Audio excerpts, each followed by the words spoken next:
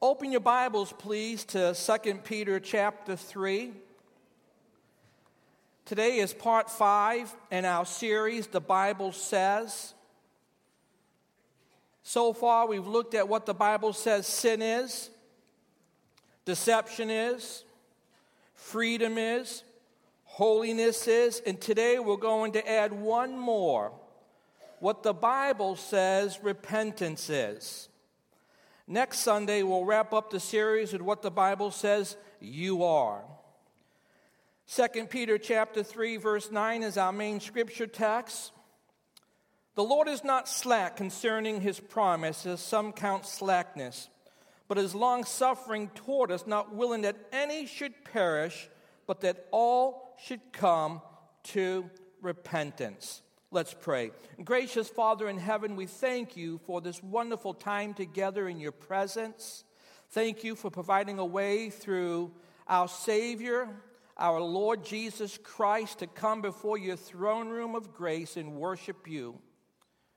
And Father, I thank you for the Holy Spirit, the third person of the Godhead, who you have sent to us as our teacher. I pray through the power of the Holy Spirit, you would open our hearts and minds to your eternal truths, that they would set us free, that you would be glorified in the preaching of your word, that the body of Christ would be built up, strengthened, edified, and lost people drawn to your saving grace, your redeeming love. We pray in Jesus' name, and all God's people say, amen. The Bible is written in two languages. The Old Testament is written in the Hebrew language, and the New Testament is written in the Greek language. Each language has a specific word for our English word, repentance. Only when we put the two together do we get the full meaning of the word. The Hebrew word means to turn around, to turn around. You've been living the wrong way, going in the wrong direction with your back turned from God. You turn 180 degrees and say to God, here I am, God, tell me what to do, and I will do it. I will obey. The Greek word means to change your mind, to change the way you think. Repentance is changing your mind about the way you have been living. I've been living to please myself, to do my own thing. From now on, I'm going to live to please Jesus. It's a decision. It is a changing of my will, not an emotion.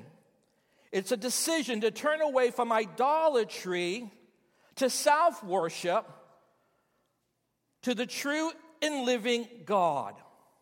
From worshiping self to worshiping God. Repentance is not an emotion. I've seen over the years preachers who seek to work people up into an emotional attitude or frenzy and state, then invite them to faith in Jesus Christ. Very often that leads to a letdown because the emotions run out. And then the person who responded is left with nothing. Repentance, as defined in the Bible, is not an emotion, it is a decision. It is a changing of our will. It is a turning away from idolatry, self-worship, to the true and living God. From worshiping self to worshiping God. Too many conversions are not permanent because the will of the person hasn't changed.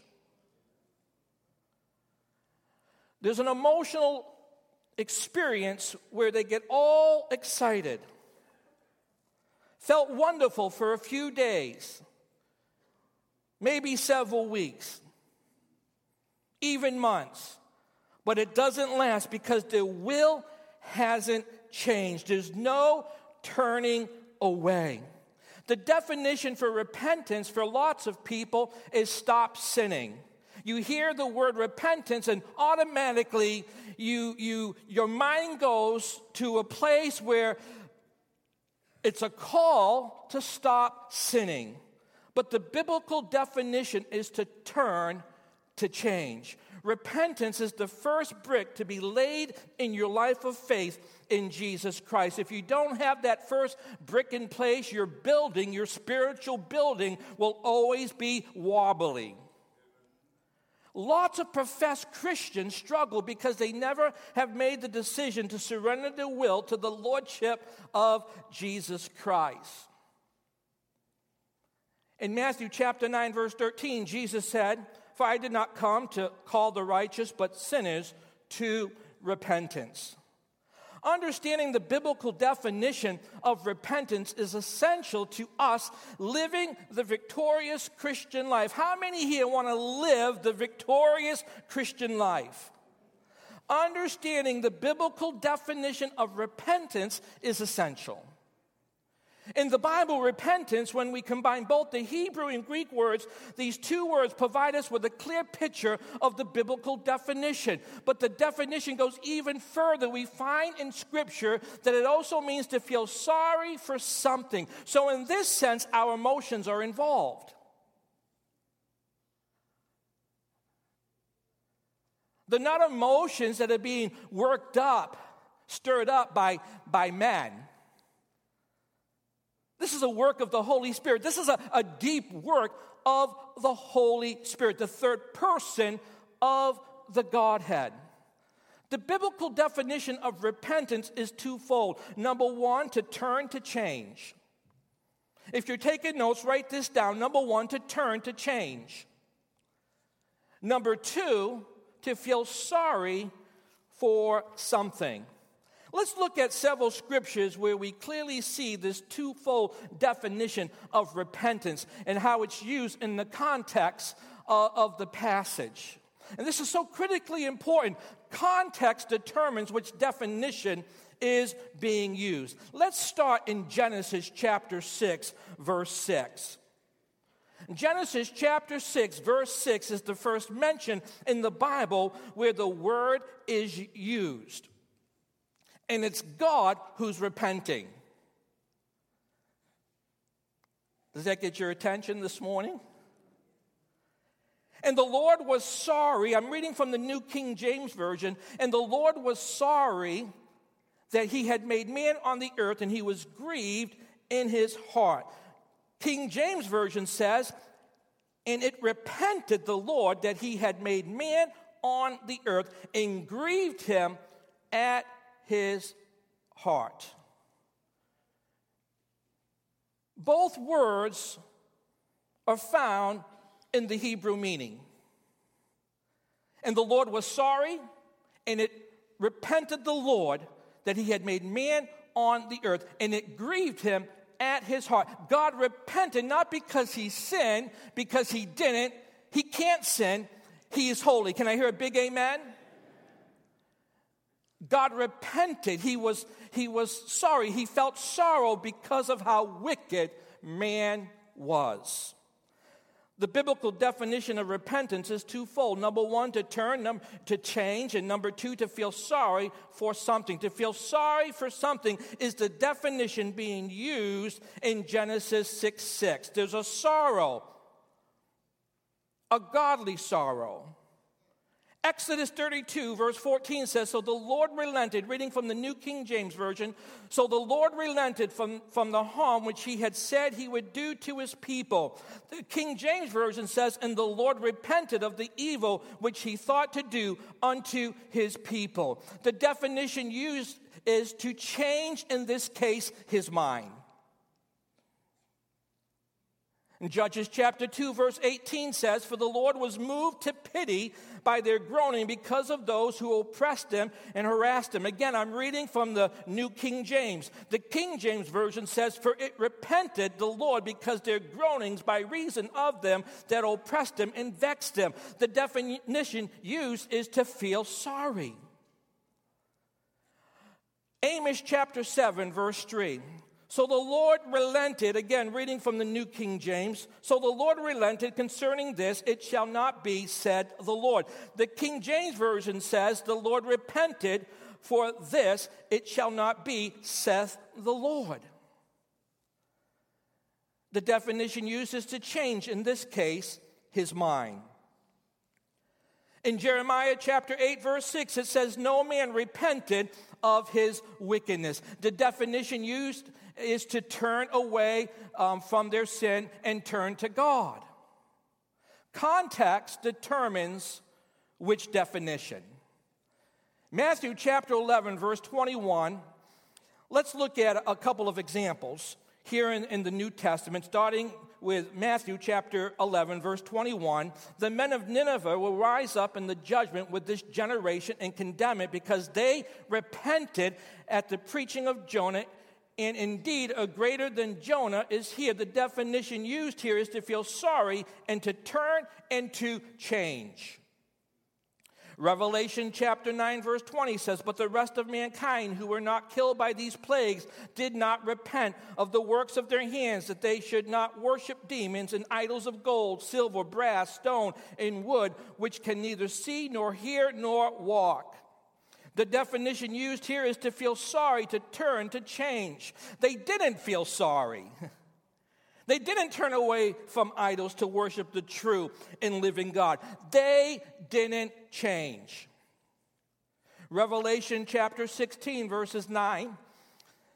Well, I'll just read verse 9 here. It says, and men were scorched with great heat, and they blasphemed the name of God, who has power over these plagues, and they did not repent and give him glory. They didn't feel sorry. There was no sorrow for their sin.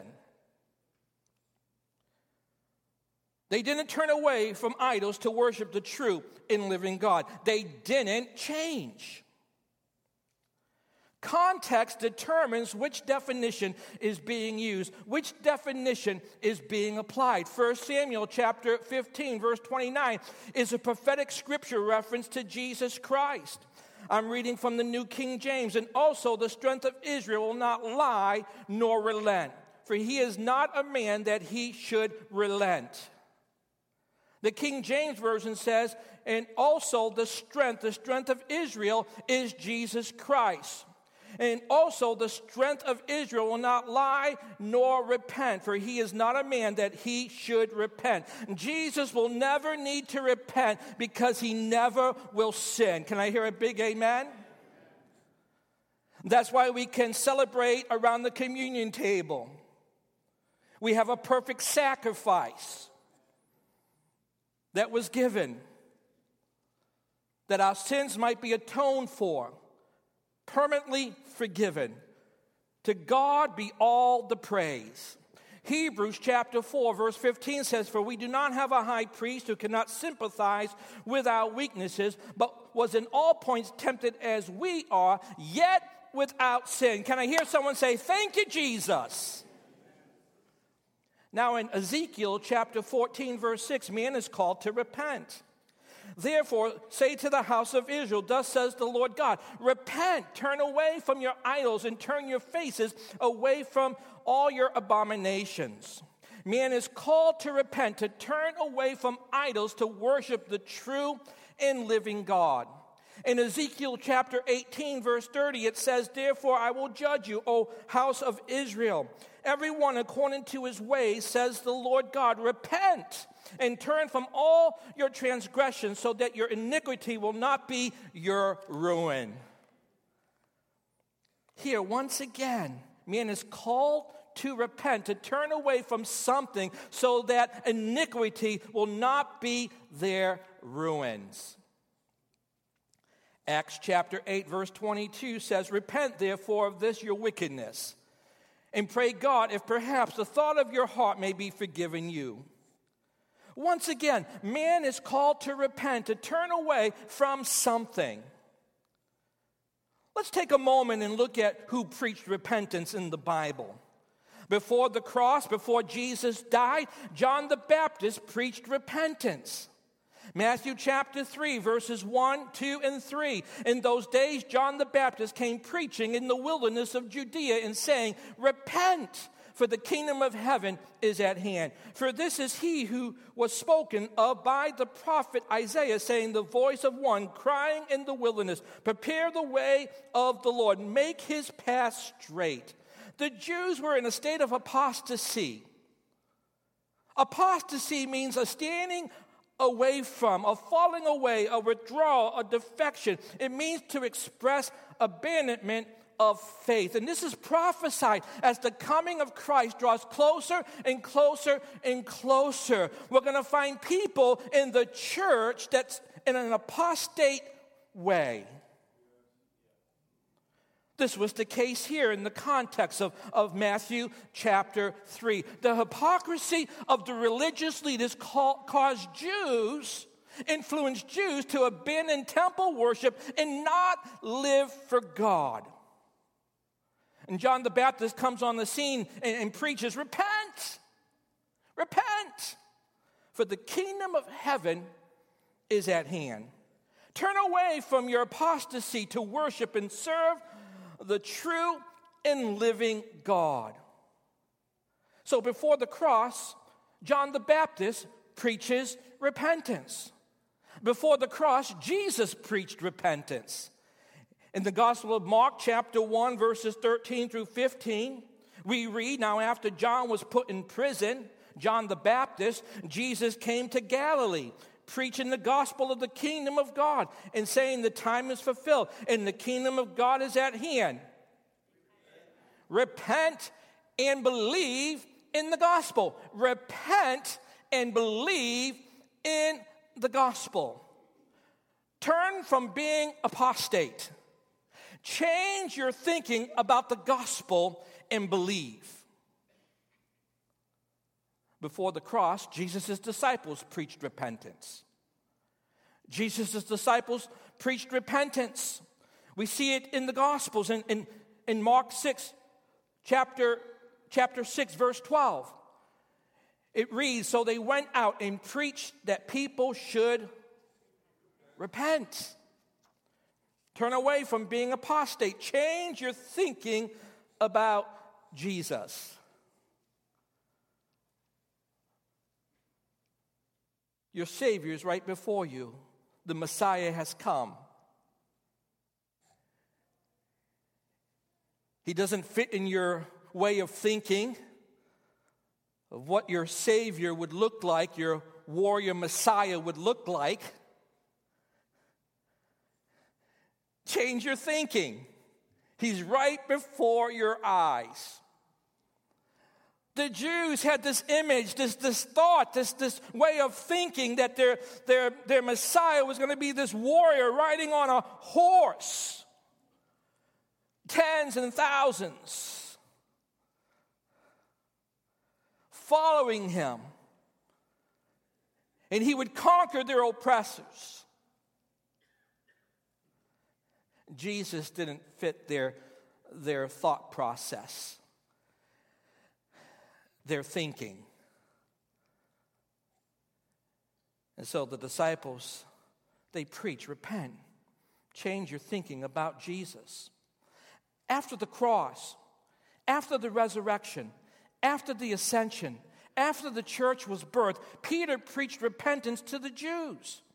Acts chapter 2, verse 38 says, then Peter said to them, repent, and let every one of you be baptized in the name of Jesus for the remission of sins, and you shall receive the gift of the Holy Spirit. Turn away from trusting in the law to save you to trusting Jesus to save you. Change your thinking about Jesus. You back up a couple verses to verse 36, and Peter's preaching. Therefore, let all the house of Israel know surely that God has made this Jesus, whom you crucified, both Lord and Christ. The one who didn't fit your thinking. Verse 27 says, now when they heard this, they were cut. They were cut to the heart. The reality, the truth that they crucified their Messiah, this reality cut to the heart, deep, the deepest part of someone's being. Their hearts were gripped with sorrow. And verse 37 says to Peter and the rest of the apostles, men, they said, men and brethren, what shall we do? What shall we do? Peter responds in verse 38, repent. Repent. And be baptized. Identify yourself with the one you crucified. Identify yourself with your Savior, your Messiah, who died, was buried, and on the third day rose again. Change your thinking about Jesus and believe he is the Messiah. Surrender to his lordship. Turn from your self-righteousness to Christ's righteousness. Turn from trusting your work to trusting Christ's finished work on the cross. Acts chapter 5, verses 30 and 31 say, the God of our fathers raised up Jesus, whom you murdered by hanging on a tree. Him God has exalted to his right hand to be Prince and Savior, to give repentance to Israel and forgiveness of sins. God, in his amazing grace and his mercy, gives the Jews the gift of repentance. You hear that word and you cringe. It's a beautiful word. It's a gift. God in his grace and mercy gives the Jews the gift of repentance. In his goodness, he gives you and me the gift of repentance to turn, to change.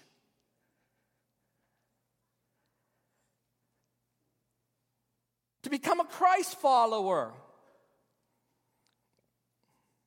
One who worships the true and living God.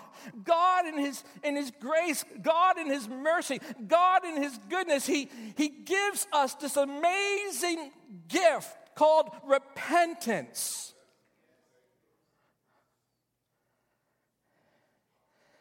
After the birth of the church, Peter preached repentance to the Jews, and the Apostle Paul preached repentance to the Gentiles. Paul preached repentance to the Gentiles here in Acts chapter 8, verses 20 through 22.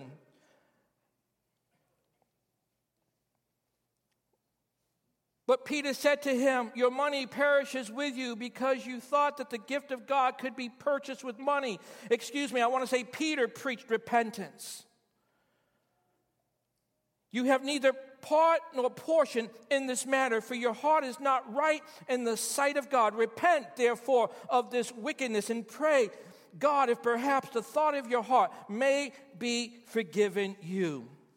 Turn away from your wickedness. Turn away from your idols to worship and serve the God of Israel. He is your God too. He is your God too. He is the Jews' God. He is the Gentiles' God. Paul tells the Gentiles to repent, to turn from their idols, to turn from trusting and worshiping their idols to trusting and worshiping God. Turn from your false gods to the true living God. Acts chapter 14, verse 15. Acts 14, chapter 14, verse 15. Men, why are you doing these things? We also are men with the same nature as you, and preach to you that you should turn, that you should repent from these useless things to the living God, who made the heavens, the earth, the sea, and all things that are in them.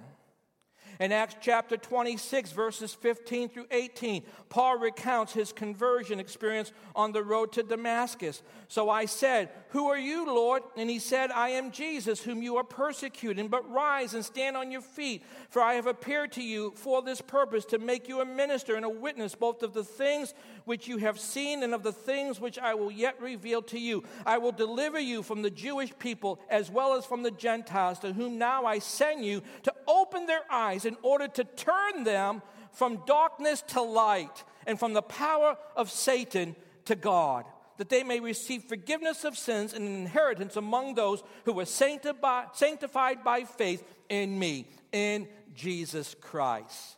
Powerful. Biblical repentance is to turn from idols to the living God, to turn from darkness to light, to turn from unbelief to belief, to turn from the power of Satan to the power of God, To turn from being lost to being saved. To turn from self-righteousness to Christ's righteousness. Can someone say repent? Amen. There's a change of thinking that produces a change in how we live our life. The life we once lived for ourselves, we now live for the Lord, surrendered to His word and surrendered to His will. The change is obvious to those who know you.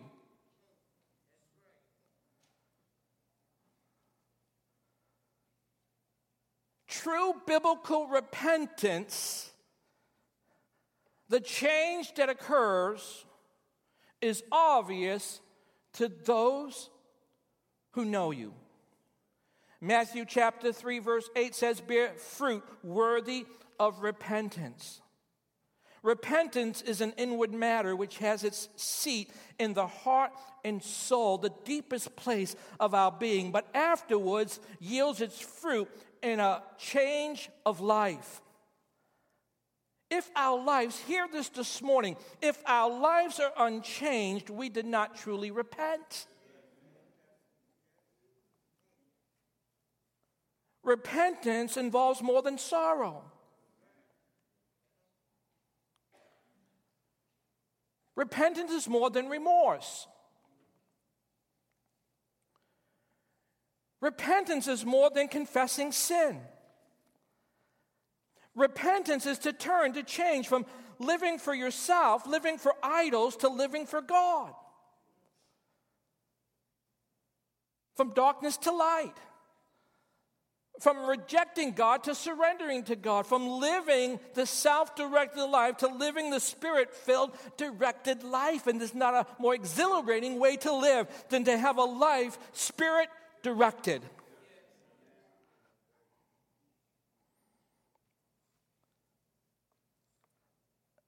Repentance speaks of a change of direction, not a sorrow in the heart.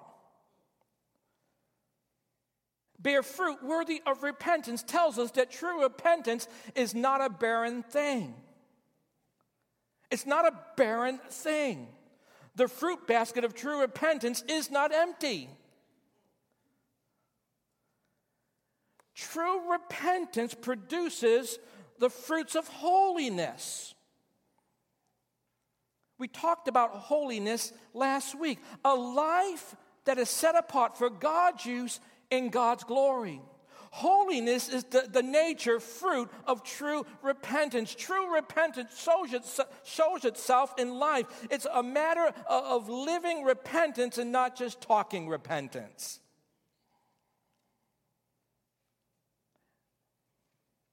Repentance is one of the spiritual disciplines in a believer's life, in a Christ follower's life.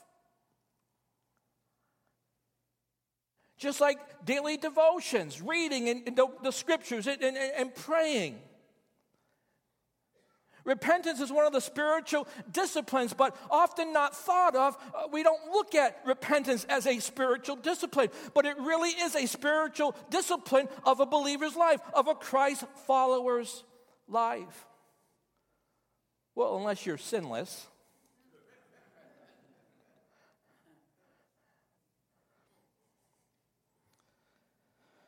The Apostle Paul, he writes in 2 Corinthians chapter 7, verse 10, for godly sorrow produces repentance, leading to salvation, not to be regretted, but the sorrow of the world produces death. A beautiful example of this is David. Please turn to Psalms 51.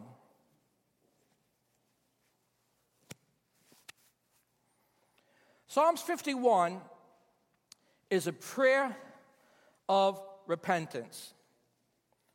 David, after being confronted by the prophet Nathan about his sin, he prays this prayer of repentance. David had committed sexual immorality. He slept with another man's wife, then arranged for the woman's husband to be left alone on the battlefield. Many of you know the story, to be killed, so he contributed to murder. He's complicit in murder. And then David lied all about the whole thing. I think we can all identify with David. You can read the whole account in 2 Samuel chapter 12. Reading David's prayer of repentance teaches us that repentance is, number one, confession. Look at verses 1 through 5. David prays, "Have mercy upon me, O God, according to your loving kindness, according to the multitude of your tender mercies. Blot out my transgressions. Wash me thoroughly from my iniquity and cleanse me from my sin. For I acknowledge my transgressions, and my sin is always before me. Against you, you only have I sinned and done this evil in your sight, that you may be found just when you speak and blameless when you judge. Behold, I was brought forth in iniquity, and in sin my mother conceived me." Confession and repentance are so absent from the church today. The younger generation has no clue what repentance is because they never see it.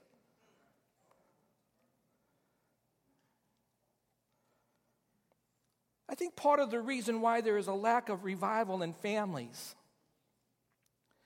is because the home is void of awesome worship times. There is no visible practice of confession and repentance before the Lord and each other. No modeling of humility before the Lord.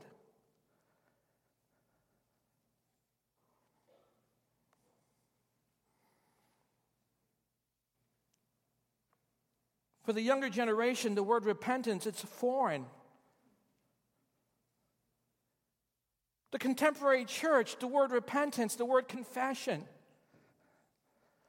those are foreign words. They're not used anymore. Somehow we believe the lie of the evil one, the deceiver, that when we preach the full counsel of God's word, and we use words like confession, confess your sin, repent, turn, that they're going to be repelled away from God.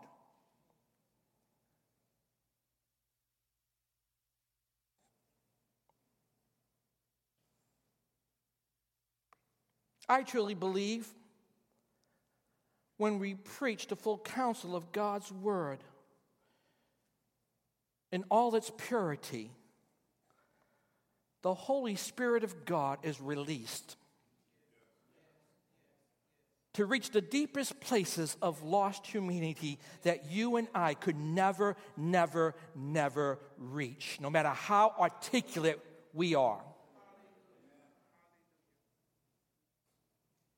No matter how slick, how strategic we are.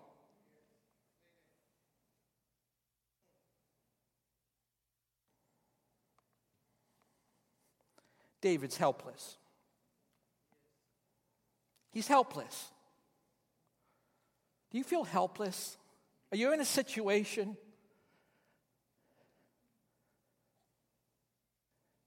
Is there sin in your camp? Do you feel helpless? David is helpless and he turns to his only hope. David cries out in verses 1, 2, and 3, "Have mercy upon me, O God, according to your loving kindness, according to the multitude of your tender mercies. Blot out my transgressions. Wash me thoroughly from my iniquity and cleanse me from my sin, for I acknowledge my transgressions." David takes his sin very, very, very serious, and I'm really troubled, deeply concerned that we're so casual about our sin today. This surely wasn't what we see here in Psalms 51. David took his sin very, very serious. He uses a number of words. He uses the word transgressions. He is confessing his rebellion and rejecting of God's authority. That's what that word transgression means. Rebellion. The rejecting of God's authority. He uses the word iniquity. He is confessing his perversion and inappropriate behavior. That's what the word iniquity means. He uses the word sin. He is confessing that he missed the mark and hit something else. He had another lover. His name is David, and he is confessing that he loved himself more than God. He later on uses the word evil. In 2 Samuel chapter 12, verse 13, David said to Nathan, I have sinned against the Lord. David took his sin serious because he understood he sinned against the Lord. Against the Lord. Oh, he's the big guy upstairs.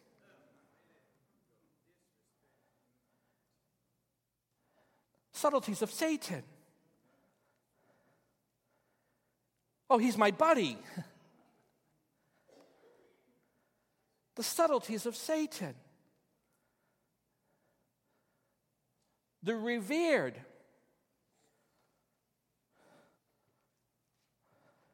reverend place that belongs to God and God alone. Not me. I'm not Reverend Pat Medeiros. I'm Pat Medeiros, not Reverend Pat Medeiros. There's only one who is Reverend.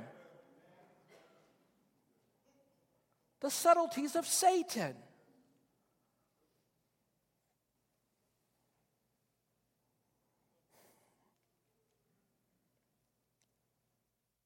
We'll never take our sin serious until we understand that every sin we commit is against the Lord. Biblical repentance starts with confession. David's prayer of repentance teaches us that repentance is contrition. Follow along as I read verses 6 through 17. Behold, you desire truth in the inward parts, and in the hidden part you will make me to know wisdom. Purge me with hyssop, and I shall be clean. Wash me, and I shall be whiter than snow. Make me hear joy and gladness, that the bones you have broken may rejoice. Hide your face from my sins, and blot out of all my iniquities. Create in me a clean heart, O God, and renew a steadfast spirit within me. Do not cast me away from your presence, and do not take your Holy Spirit from me. Restore to me the joy of your salvation, and uphold me by your generous spirit. Then I will teach transgressors your ways, and sinners shall be converted to you. Deliver me from the guilt of bloodshed, O God, the God of my salvation. And my tongue shall sing aloud of your righteousness. O Lord, open my lips, and my mouth shall show forth your praise. For you do not desire sacrifice, or else I would give it. You do not delight in burnt offering. The sacrifices of God are a broken spirit, a broken in a contrite heart. These, O God, you will not despise. Biblically, the word contrite means sorrowful, broken in spirit because of a sense of sin. Deeply sorrowful and broken down with grief because sin is displeasing to God. Contrition is humbly and thoroughly repenting, turning away, to turn, to change. To be sorrowful. Biblical repentance doesn't just desire forgiveness, it desires God. Biblical repentance leads you to wanting more than forgiveness. David wants renewal, closeness to God. He prays, create in me a clean heart, O God, and renew a steadfast spirit within me. Do not cast me away from your presence, and do not take your Holy Spirit from me. Biblical repentance leads you to God, not away from God.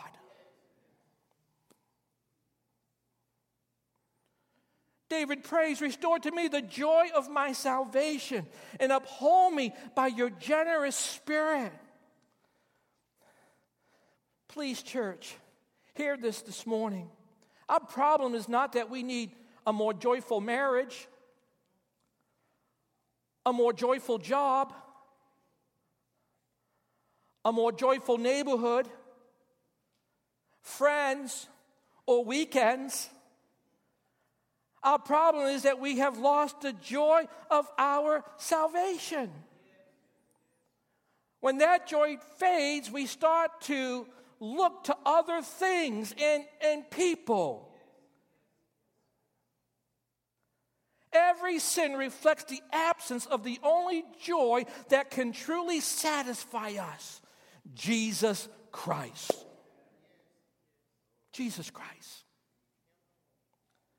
Biblical repentance involves the Holy Spirit. David prays, restore to me the joy of my salvation and uphold me by your generous spirit. Thirdly, David's prayer of repentance teaches us that repentance is change.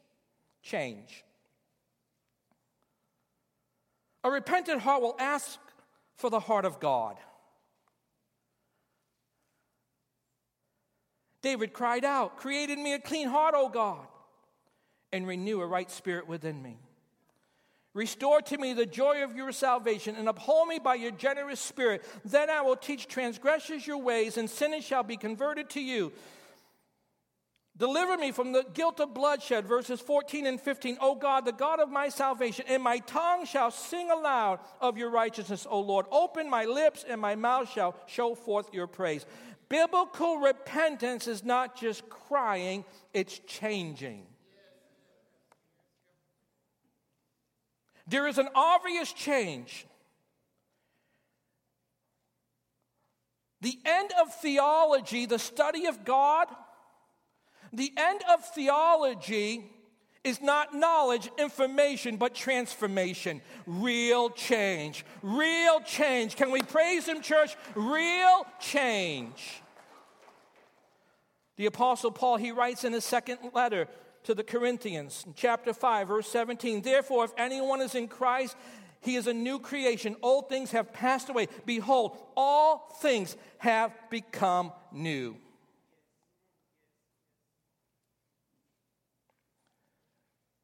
You turn from self-worship to worshiping the true and living God in Jesus Christ. If anyone is in Christ, he is a new creation. Old things have passed away. Behold, all things have become new. Throughout the Bible, God calls His people, the Israelites in the Old Testament and the church in the New Testament, to repent. Repentance is not just a conversion exercise. It's the posture of a Christ follower, of a Christian. The call to repentance is important. And it is accurate to say that repentance is the first word of the gospel of our Lord and Savior, Jesus Christ. Repent was the first word of John the Baptist's gospel in Matthew chapter 3. Repent was the first word of Jesus' gospel in Matthew chapter 4 and Mark chapter 1. Repent was the first word in the preaching ministry of the 12 disciples in Mark chapter 6. Repent was the first word in the preaching instructions Jesus gave to His disciples after His resurrection in Luke's Gospel, chapter 24. Repent was the first word of exhortation in the first Christian sermon preached by Peter on the day of Pentecost in Acts chapter 2. Repent was the first word in the mouth of the Apostle Paul in his ministry in Acts chapter 26.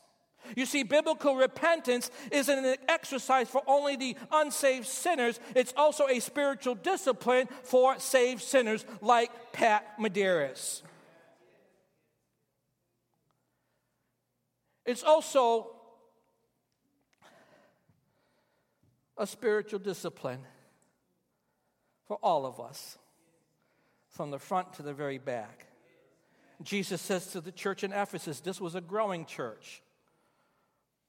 This was the church. In Ephesus, wow. Jesus says to the church in Ephesus, in the last book of the Bible, we see in Genesis chapter 6, the word is used, repent, repented. Here we are in the last book of the Bible, Revelation chapter 2. Jesus says to the church in Ephesus, I have this against you, that you have left your first love. Remember, therefore, from where you have fallen. Repent and do the first works, or else I will come to you quickly and remove your lampstand from its place, unless you repent.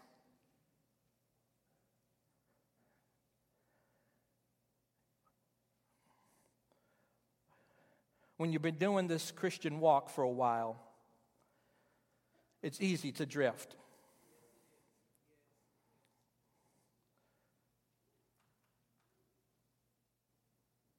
It's easy to leave your first love and have other lovers and be blind to the reality that you've left your first love. Blind to the reality that you have other lovers.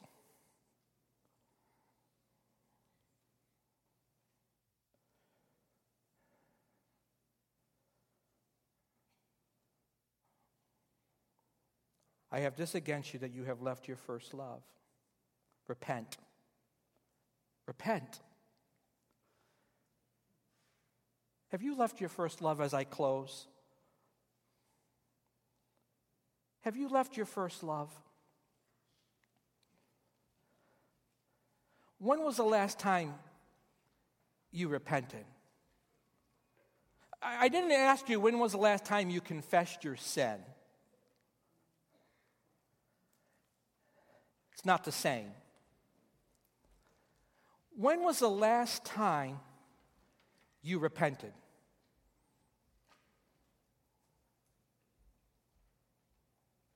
Godly sorrow gripped you in the deepest part of your being. You turned away from whatever the lover is to self-love.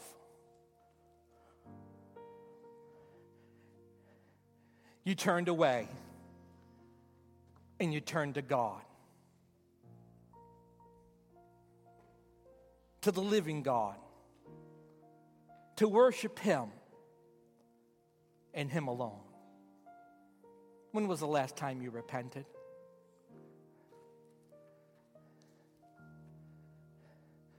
Church, we're not getting from A to B because we ignore A. Repent is the first word in the gospel. Pat Medeiros doesn't only need the gospel in my moment of conversion. I need the gospel as much today as I did as a little boy on a Wednesday night that responded to the invitation of salvation given by the president of Faith Bible College in Bangor, Maine. Sitting between my mother and my grandmother. And the Holy Spirit drew me. As a little boy.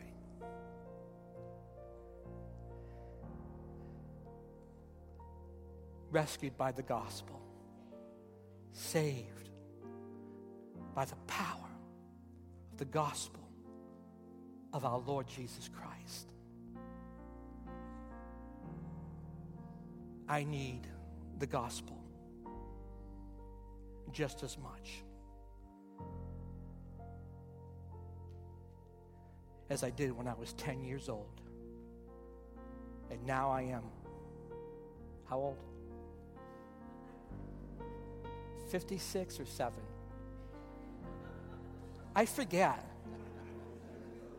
I hope that's not a sign of old age. 60's the new 30. Amen.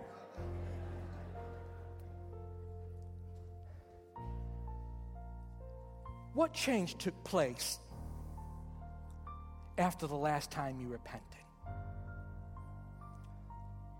What change took place after the last time you repented? It's obvious to God. It's obvious to you. And it's obvious to every you well and those who don't know you well. Would you join me standing?